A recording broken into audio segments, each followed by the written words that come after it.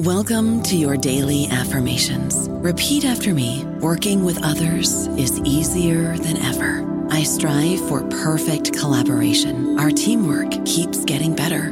Yeah, affirmations are great, but Monday.com can really get you the teamwork you desire. Work together easily and share files, updates, data, and just about anything you want all in one platform. Affirm yes to start, or tap the banner to go to Monday.com. This episode is brought to you by Shopify. Forget the frustration of picking commerce platforms when you switch your business to Shopify, the global commerce platform that supercharges your selling wherever you sell. With Shopify, you'll harness the same intuitive features, trusted apps, and powerful analytics used by the world's leading brands. Sign up today for your $1 per month trial period at shopify.com/tech, all lowercase. That's shopify.com/tech. This episode is brought to you by Kia's first 3-row, all-electric SUV, the Kia EV9, with available all-wheel drive and seating for up to 7 adults, with 0 to 60 speed that thrills you 1 minute and available lounge seats that unwind you the next. Visit kia.com/EV9 to learn more. Ask your Kia dealer for availability. No system, no matter how advanced, can compensate for all driver error and or driving conditions. Always drive safely. Welcome to the New Books Network. Hello, everybody, and welcome back to New Books in Russian and Eurasian Studies, a podcast channel on the New Books Network. I'm Eva Glisic, the host of the channel. Today, we'll be talking to Sofia Glazunova about her new book, Digital Activism in Russia, The Communication Tactics of Political Dissidents, of Political Outsiders. Now, Sofia is a postdoctoral research fellow within the Digital Media Research Centre at the Queensland University of Technology in Australia. She specializes in political communication, digital resistance, Russian media, disinformation, fake news, and digital propaganda. Sofia, welcome to the show. Thank you for inviting me. I wonder if you could just tell us a little bit about yourself. So originally I'm from Russia. I guess you could guess it from my surname. I came to Australia to work on my PhD on political communication and digital communication of Russian opposition activist Alexei Navalny. So I came in 2017 and it took me 3 years to finish my PhD. And now I work as a postdoc at the Digital Media Research Centre at Queensland University of Technology, as you mentioned. And my postdoc project is mostly on digital propaganda of Russian state-affiliated media, such as Russia Today or Sputnik. So I look at their digital audiences. But the big chunk of my work is actually dedicated, to digital resistance of Russian opposition or Russian political activists. So this is kind of 2 tracks of my work that I'm following in the late years, I would say. Right, and your book, Digital Activism in Russia, which appeared earlier this year, examines kind of some of this digital resistance and online communication tactics that are used by Russian political outsiders. I just called them earlier dissidents, but I guess there is that long tradition of dissent that now is kind of entering this digital space as well. I'm interested, how did you become kind of attracted to this area of research and looking into these practices? Yes, I mean, remarks towards dissidents, I always also want to call them dissidents. So it's a long discussion that we have with our colleagues as well. But how I became interested in this topic. So basically, I think I will start a little bit early when I was doing my bachelor degree in political science in Russia.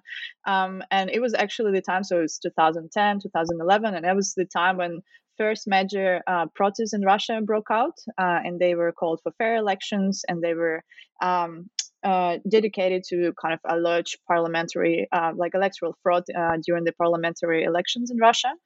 And I was studying, and like all of us, like my group mates and me, like we were like all excited and interested, like what's happening. So they were like really big, and we saw that a lot of social media practices or like digital platforms were heavily involved, and some of these young activists and leaders appear, such as Alexei Navalny, Ilya Yashin, and many others.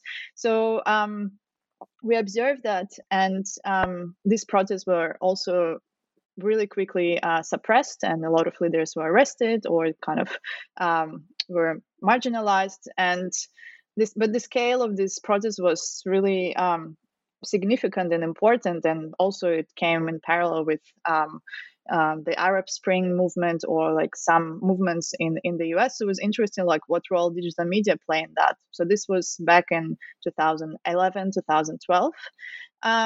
And then when I continued with my academic career and I moved to Australia, and then it was 2017, and another wave of protest occurred, which was similar to 2011-12, and it was also organized by people like Alexei Navalny, and it was triggered by the release of the documentary that they created with his team, which was called "He's Not Demon to You," about the kind of alleged corruption of the former Russian Prime Minister Dmitry Medvedev.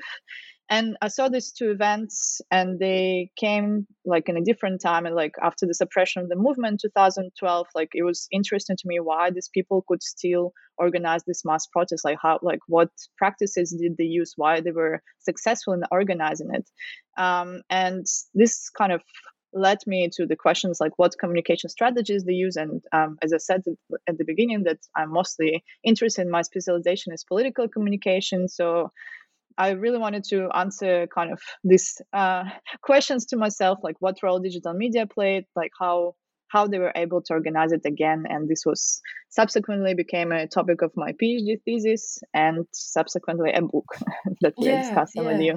Right. I'm interested in this. You said political communication, and I guess I'm interested in the disciplinary framework of your study. How do you kind of approach research in this area? How would you describe the disciplinary profile of your work, and also if you can tell us a bit about the sources that you use for your research? Yes. So I think so. I was originally studying political science, and when I was studying it, a lot of my colleagues and professors, like back in Russia, I always studied political communication. And at that time, I couldn't figure how to call this field, or like I still haven't read a lot, probably. And then it was like, no, this is not political science. Like you study like public relations, you study, I don't know, communication of politicians. Like this is not political science.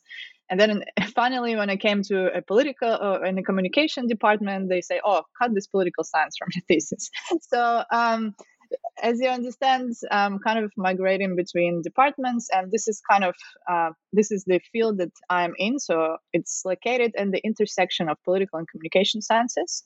And if we discuss what it is, so it's kind of a strategic communication about politics and between various groups of actors, and traditionally, especially in a Western tradition and in literature, it says that this is communication between like political actors such as parties, political organizations, different government bodies, but also the news media and the citizens. So these are like three pillars.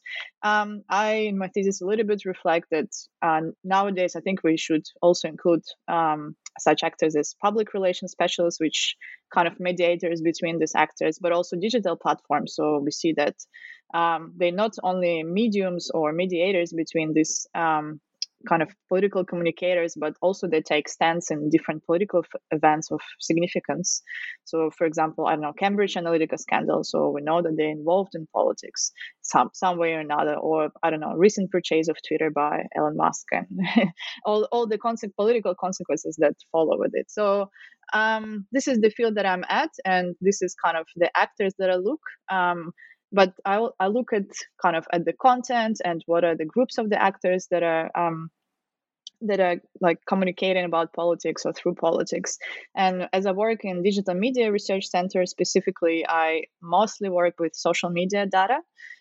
So different networks of users. We analyze social media data, big data.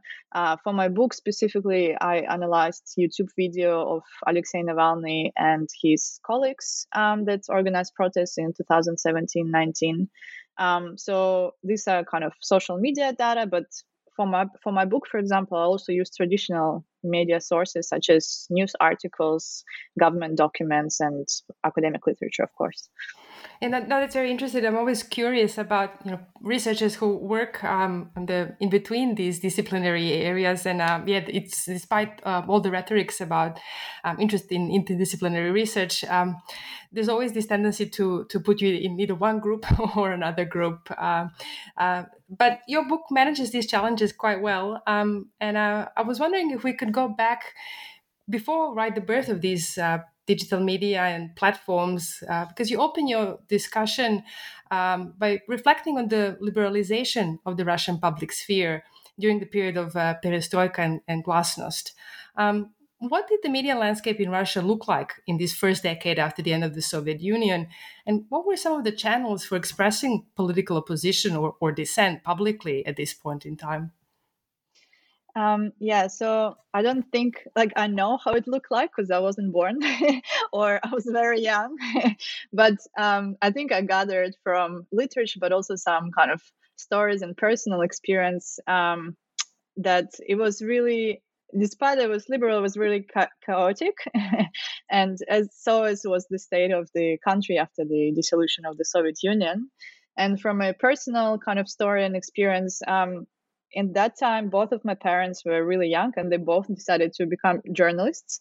So this is all where my story comes from, because I kind of heard and know from my family that at that time it was really exciting and adventurous profession. It was also really prestigious.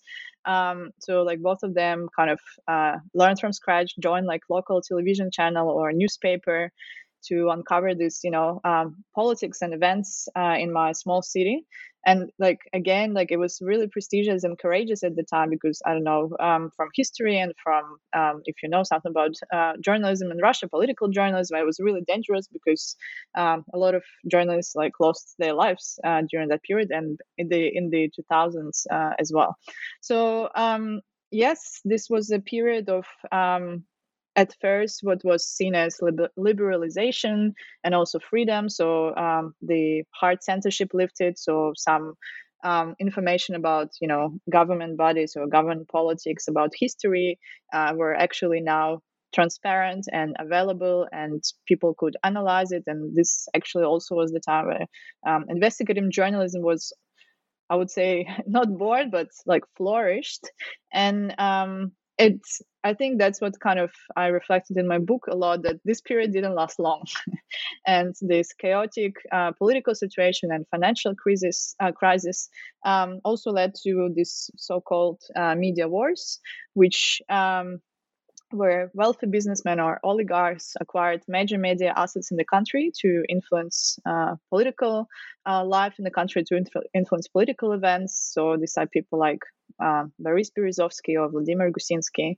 So they owned major TV channels in the country and controlling the flows of information. So yes, journalists could be critical, or opposition could come to the television and express their opinions, but at the same time it was all kind of dependent on the business decisions of these people and how they wanted to rule their assets. And also at that time, for example, these people helped to elect then President Boris Yeltsin, and this was called this alliance of oligarchs called Seven Bankers. So Yeltsin has really low publicity ratings, and these bankers helped him to re-elect and to get again the political influence. So when we say liberal, we always say when we say it was open, it was still kind of not free and kind of oligarchy in a way. And following that again, so when Vladimir Putin came to power, so this criticism that could appear on the television or in major newspapers, and people were discussing openly the Chechen war on the television and in the newspaper. When Vladimir Putin came, this of course changed, and kind of his rule and his government saw to this shuffle of major media assets to more loyal to businessmen, to Kremlin and some government structures. So this period was, I think, I don't know, as my parents described it to me, was really interesting and adventurous, but at the same time, kind of it laid the foundations for what political communication will be in the 2000s. Right. So from this kind of relatively liberal period, we move to more recent decades, and you focus on this emergence of the internet and social media, which has, of course, had major impact on political life all over the world, including in Russia. How have political actors in Russia used the internet to reach the public? And how has this access to and use of online media outlets changed over the last 2 decades? Yeah, so I will start from a history a little bit again.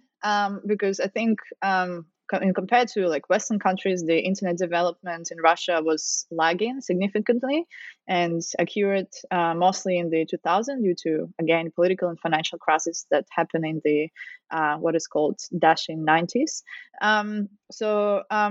At the beginning of the 2000s, yes, the internet and kind of major political communication online happened. So major news websites such as Gazeta.ru, Lenta.ru started to be prominent. And then the first blog started to appear in the mid-2000s, and particularly the platform LiveJournal was popular. And a lot of bloggers kind of that we know now, like we knew in 2010s, they actually came from that era, including Navalny as well. So also Russian copycats of major digital platforms, such as, for example, Vkontakte, which is a copycat of Facebook, and Odnoklassniki, which was a copycat of Classmates. So they also emerged in the mid-2000s, and later the Western platforms came to Russia as well. So all of this happened in the 2000s, I must say. And at the beginning, like from the literature, from sort of kind of impression that I have, that approach of like the government to internet was relatively open, so they all came. Internet was perceived as public good in official discourse, and even in the presidency of Dmitry Medvedev, 2008 to 2012, he made the internet the focal point of his modernization program. And so this all changed again during the protest for fair elections, which I talked a little bit in the beginning. So they went in parallel with the Arab Spring events or like some major protests in the US, and Russian protests for fair election also broke out in that time. And they were seen as threatening to the existing political regimes. And since that, the rhetoric towards the internet and digital platforms kind of changed. And also, I think authorities saw that platforms like Facebook and Vkontakte, they were crucial in actually organization of the protests and the communication of the protesters with the opposition leaders, and internet and social media started to be seen as threat. And around 2014, I think there were kind of a change of the strategy towards internet, and it was mostly seen as sort of a project of the US intelligence agencies, and Russian government needed to protect its national interests within the internet sphere, like, I don't know, move servers of major Western platforms to Russia and so on and so forth. And there were a lot of elements to that. So this is what kind of got the name of sovereign internet.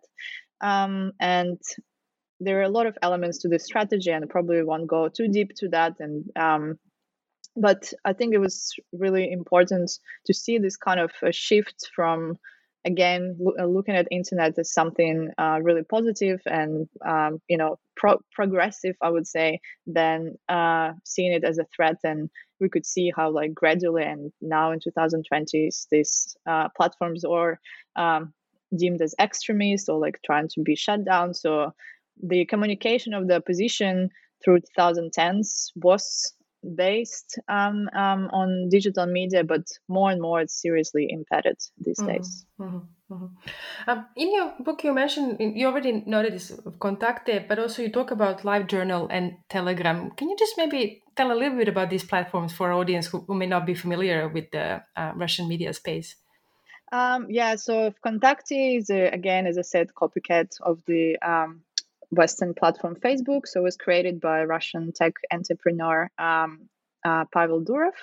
And basically a lot of features were similar or reminding of Facebook, and it became really popular. And it was also really used during the protest as well. So the same owner, Pavel Durov, also launched Telegram.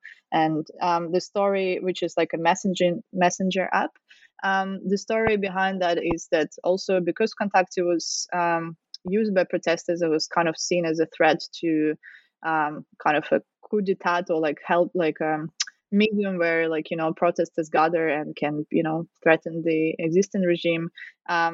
There's also there was a lot of news, and Durov himself kind of claimed on social media that he's forced to sell Vkontakte to kind of pro-government or affiliated with the government business structures. And he left Russia, he left Kontakte, and organized Telegram as a safe messaging app. And it's interesting as well that, and I mean, Kontakte has a really big audience in Russia and also post-Soviet countries, and among audiences who speak Russian language. And it's interesting now how with in 2022, this year was, I would say, hard for international tech giants in Russia.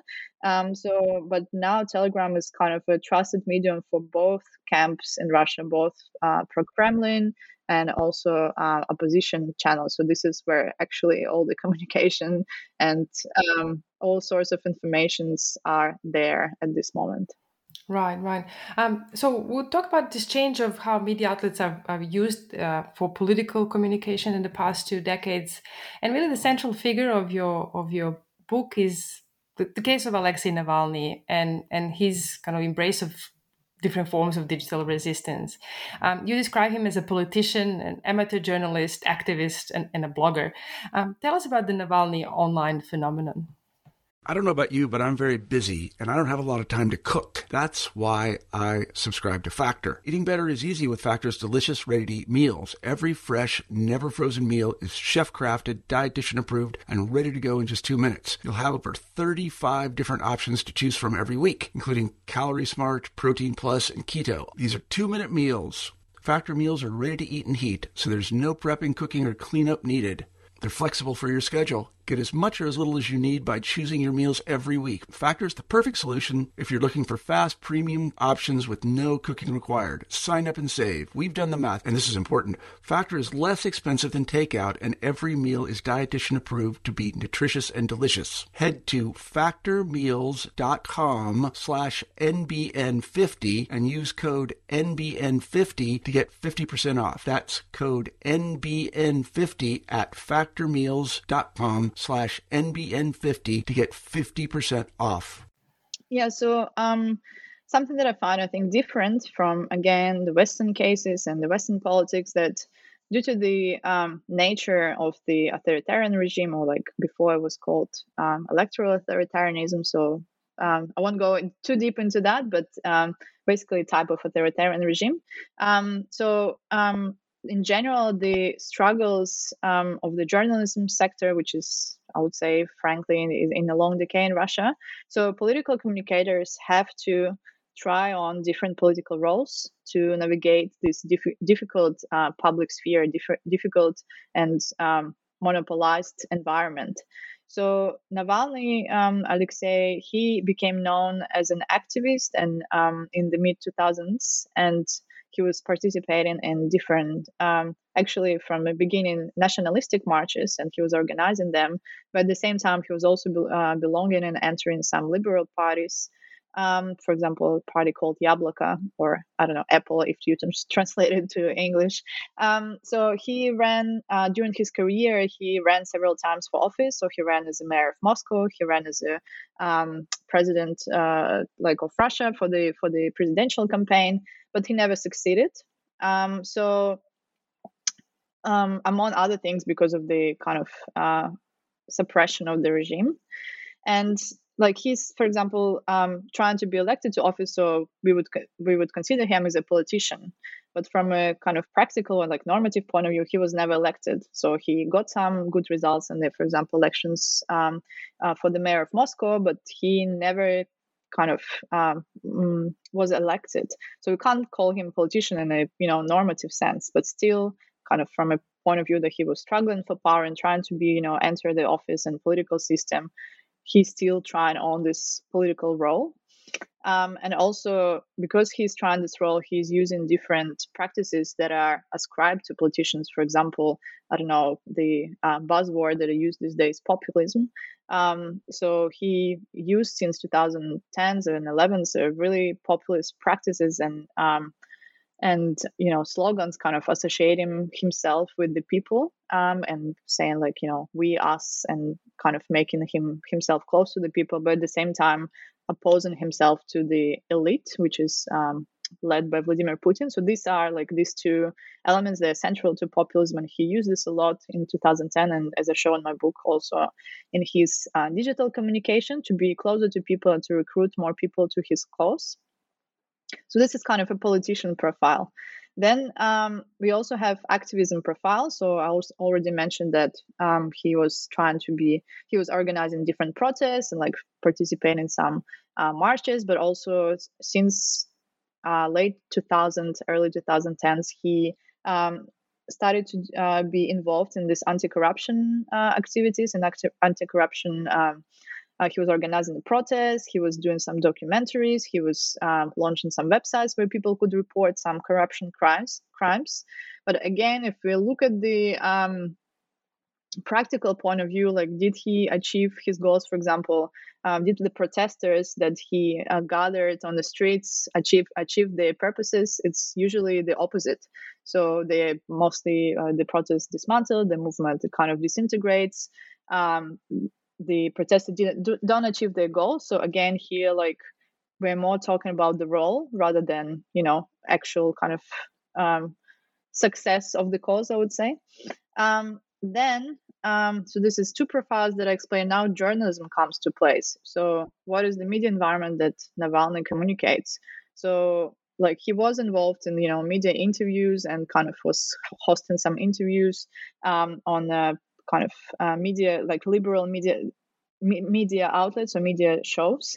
But then more and more after the protests for fair election, the censorship in the country started to be hard, and like it was difficult to get access to mainstream media, which were mostly talking about the government and political regime and not about the opposition. So not having access to that, he stepped up and his team stepped up as actually amateur journalists. So they started to produce documentaries on, for example, and news on their personal YouTube channels. They created a channel called Navalny Live. So in the sense, again, they were these amateur journalists. They didn't get any formal education. They didn't have this journalistic socialization. They didn't go through this set of norms. But they stepped up as the internet watchdogs of the society in the 2010s, as I argue in my book. And probably the last case with a blogger's profile. So again, I already mentioned that Navalny, for example, used LiveJournal at the beginning, and then he moved to all other platforms. And they use this, creatively and efficiently, I would say, multiple features of the platforms and websites. They use particular genres to attract audiences and make their content viral. But also they were not commercial bloggers. So, they might kind of ask their audiences to donate money for their cause, but it's not clear whether they could use it commercially. So again, their goals were more political in this sense. So these kind of roles that I described, they kind of influence what practices they use. And these are, for example, populism, as I mentioned, or some, investigative documentaries that are in journalism or like genre that they're using. So they're using all these things to kind of survive this difficult political environment and resist authoritarianism. And maybe they don't achieve their goals, but in that time, and I must say that I'm talking most about 2010, so now situation is vastly different. Yeah. So they use it to, again, strengthen their popularity, recruit supporters, protesters, and frankly, survive in this rigid political regime. Yeah, I was interested because mostly for most of the audience that's not based in Russia, right? Navalny is known for the YouTube videos, but it's interesting to see that kind of their his and the strategy of his team is quite comprehensive across different platforms. Mm-hmm. And now I think we also kind of see him in these documentary films that have been quite interesting and captured certainly audience's attention, including here in Australia. Now, you go through different strategies that Navalny and his team use in developing these videos. And I was wondering if you can talk a little bit about this technique of unboxing. You do. This is kind of an example of a media strategy that has become almost a hallmark feature of his videos. So as I mentioned in the beginning, so I was analyzing Navalny's videos and I came across several unboxing videos. And to explain what is unboxing and who never faced this genre on YouTube is basically unpacking of commercial products in front of the audiences. It's very popular YouTube genre. It brings millions to YouTube creators. So maybe we chose wrong profession with you, Eva. But it also attracts really young audiences, and many of them also happen to be in Russia also Navalny supporters. So their studies and kind of there were a lot of discussion in the media that a lot of people who come to Navalny's protests are also young people. But also what I kind of argue in my book that Navalny like skillfully adapts his message to A, the platform, which is YouTube, B, to his audiences. So, but he used it and alter it in an interesting way because he used unboxing for political purposes. And at the same time, he entertains his audiences and make his content viral. So there were two videos. One video, he unpacks the gadget produced by the Russian state corporation and kind of demonstrate that it's failure and that it's not worth it money, and the, I don't know, billions of rubles that were spent on this are kind of are wasted. And so by doing this, he kind of demonstrates the decay or like failure of the Russian government bodies to do some amazing things, I would say, like progressive things, but at the same time he entertains his audiences by the style that he's using. And then another video, he got what is called YouTube button. So when YouTube sends its creators the kind of reward saying that you got, 1 million subscribers. And they send him this button and he unpacks it in front of his audiences. But at the same time, he asks his audiences like on the demographics, like, who are you, where are you living, what's your job, because YouTube doesn't give us the statistics. So these are clearly political purposes. He might use it for his electoral campaigns. But at the same time, he doesn't intend to sell this product. So this is kind of different from what unboxing or like the kind of the nature of unboxing to sell the products and, they get paid for that.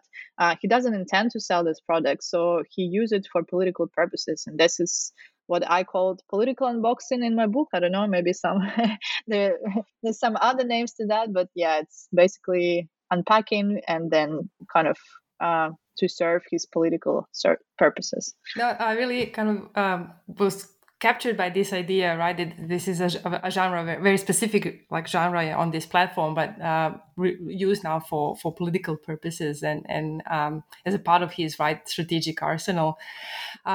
In addition to Navalny, your book kind of discusses some other activists in this space.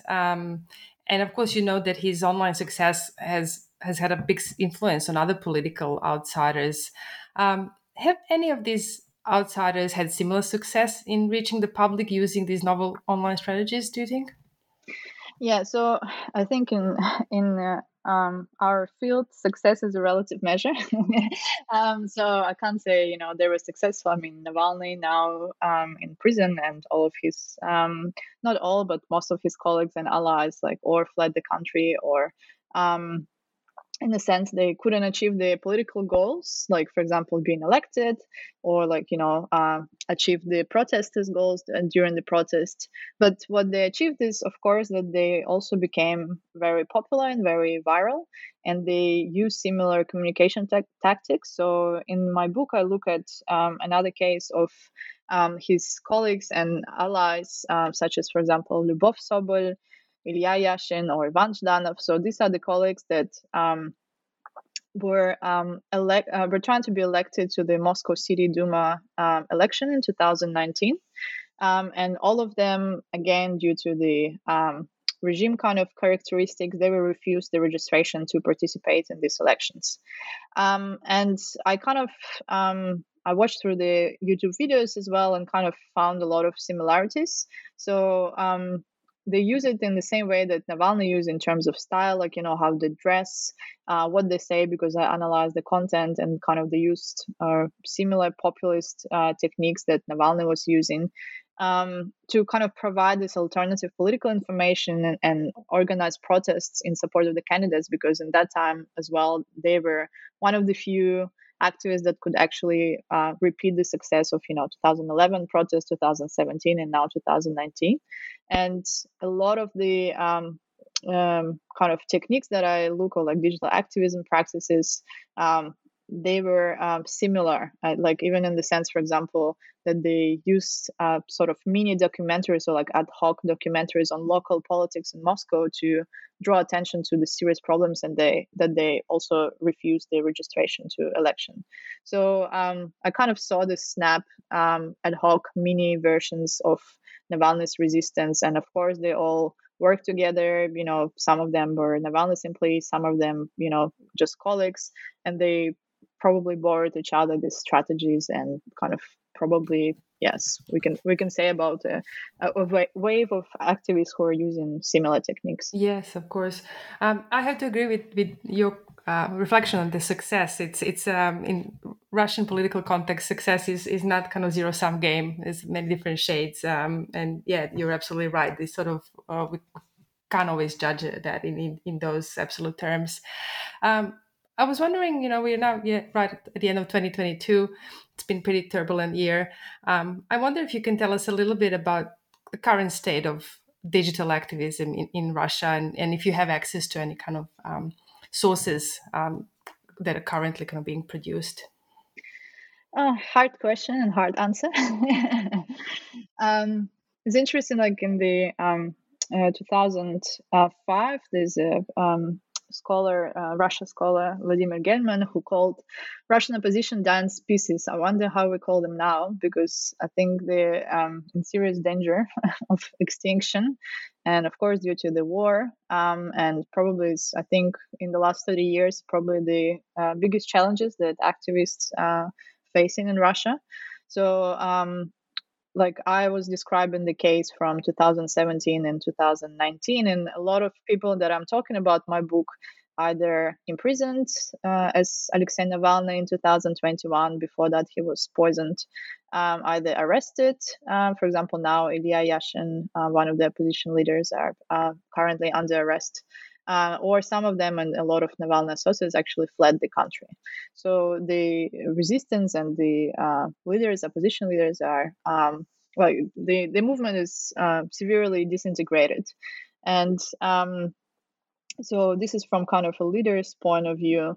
But also we have to think about Russian users, or like Russians who are, like at the moment, I mentioned already the ban and deeming Facebook and Instagram as extremist platforms in Russia. Other platforms also face or will face a ban of, shutting down in Russia, and users have to use virtual private networks or VPNs to access information. So this is another side to that. Then if we look at critical media outlets and the media that I talked a little bit today, but such media outlets that are, for example, activist media outlets, or some internet media outlets that were criticizing the political regime, they are also now or shut down or are forced to operate from abroad or deemed as foreign agents. So it's really hard, close to impossible, to communicate alternative political information now in Russia or perform activism. So there were some anti-war protests that happened at the beginning of the war. And like, to be honest, if it looks a little bit apocalyptic, and it definitely does feel so. But I don't know, maybe it's just my kind of nature to still find things that can give us some light. So like even in the times of the hard Iron Curtain, like in the Soviet Union, dissidents still found a way to access alternative political information, and through creative ways, for example, through art and literature or other forms of communication, to communicate their ideas, to kind of criticize, oppose the regime that they were having. And these days, our users, or like Russians or citizens, they have much more possibilities, still having access to internet, maybe changing their way of communicating. For example, the case of Telegram that I mentioned, that some platforms, like the shift towards other platforms happened, like from Facebook to, for example, Telegram, that our users are now constantly searching for like any political information there. So yeah, this, like, from all sides you could say that it's seriously impeded this political communication. And I mean, even if we look at Navalny himself, so he continues communicate from prison, which is kind of I don't know if it's really widespread in the country, but he communicates through his lawyers or his team, and they publish posts from him on Twitter if you go to his page. And then his team continues to do these documentaries from abroad and kind of do this all initiatives despite all the obstacles. So yeah, I hope that it doesn't mean that it ceased to exist, but yeah, definitely I think the greatest challenges, maybe, I don't know, maybe even bigger gonna come, but Yeah, of this is course. how Yeah, it no, shapes. no, that's of course, something that we'll be following closely. Sophia, thank you so much for talking to us about your book, Digital Activism in Russia. Today, it's a terrific read, and I'm curious to know what it is that you're working on at the moment. Yep. So, following this topic of digital resistance and some things that I talked today, I actually want to. My book describes YouTube and kind of as a platform, and how Navalny and his colleagues use it. But I now want to look more at the cross-platform communication of modern Russian dissidents and how they interact with users. So, platforms that I also mentioned, I don't know, Twitter, Instagram, YouTube, Telegram, or maybe some Russian platforms as well. So I want to look how they communicate across these platforms, what drives their choices.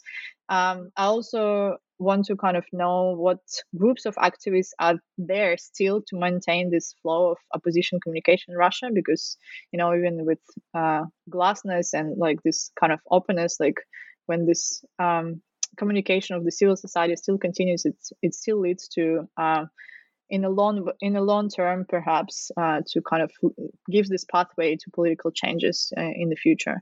So I kind of want to look at who these people are, what platforms they use, and what platform features they employ to maintain this flow of alternative political information, what discourses and maybe what media object they're using to make their communication going. And again, I mentioned in the beginning, so another part of my project as a postdoc is how to the digital propaganda and different how like state affiliated media communicates with audiences. So I also want to look how like digital dissidents or users resist the propaganda and surveillance and different authoritarian practices. So these are all questions that I try to find answers. I don't know if I'm successful in this, but Right, yeah. fantastic. No, I wish you all the very best for your future research. I do have a final question, given that we are both based in Australia, and we just had elections earlier this year, and we saw a change of government. I'm curious to know what was your your thoughts about particularly this issue, the political communication in social media in Australian case. Do you see any similarities, any themes coming that you recognize from your research on Russia? Oh, it's a hard question. Different political regimes, different party systems. I would also say, I don't know, this. I wasn't really analyzing or studying the elections, but I kind of got acquainted with like whether a lot of disinformation and misinformation was spread during the election, which wasn't that much, and it's really, I think, positive news to to many, which are like these days trying to fight this. It's hard question because I think in the essence, political communication, despite of the regime, has always the same goals, which is strategically kind of reach audiences, strategically inform, I don't know, deliver some political information, influence. And in this sense, in the very essence, it's the same meaning of political communication, and also on social media, how politicians communicate online. It's maybe the content is different, but how they communicate, it's not really different, I would say. So of course, I think the key is in the content, and how, like, what do they say, what for example, public relations or like electoral techniques they're using to communicate. So I don't know, like did you have any insights as well from the current campaign? Well, look, I think that obviously the political, the level of engagement, political engagement in Australia is clearly much different to what we see in Russia and other Eastern European countries. But the engagement with the social media in that political communication is quite high, I think, in Australia. And there's probably something about maybe space that I always see similarity in between Australia and Russia in that kind of the huge territory and dispersed population. That the social media maybe play a much bigger role or a significant role, or I guess maybe a different kind of role than maybe in some other areas. But I was very curious to hear your thoughts on it, and I do want to thank you for answering my hard questions, and to thank you again for sharing your work with us today. Thanks very much for organizing, for your excellent questions as well.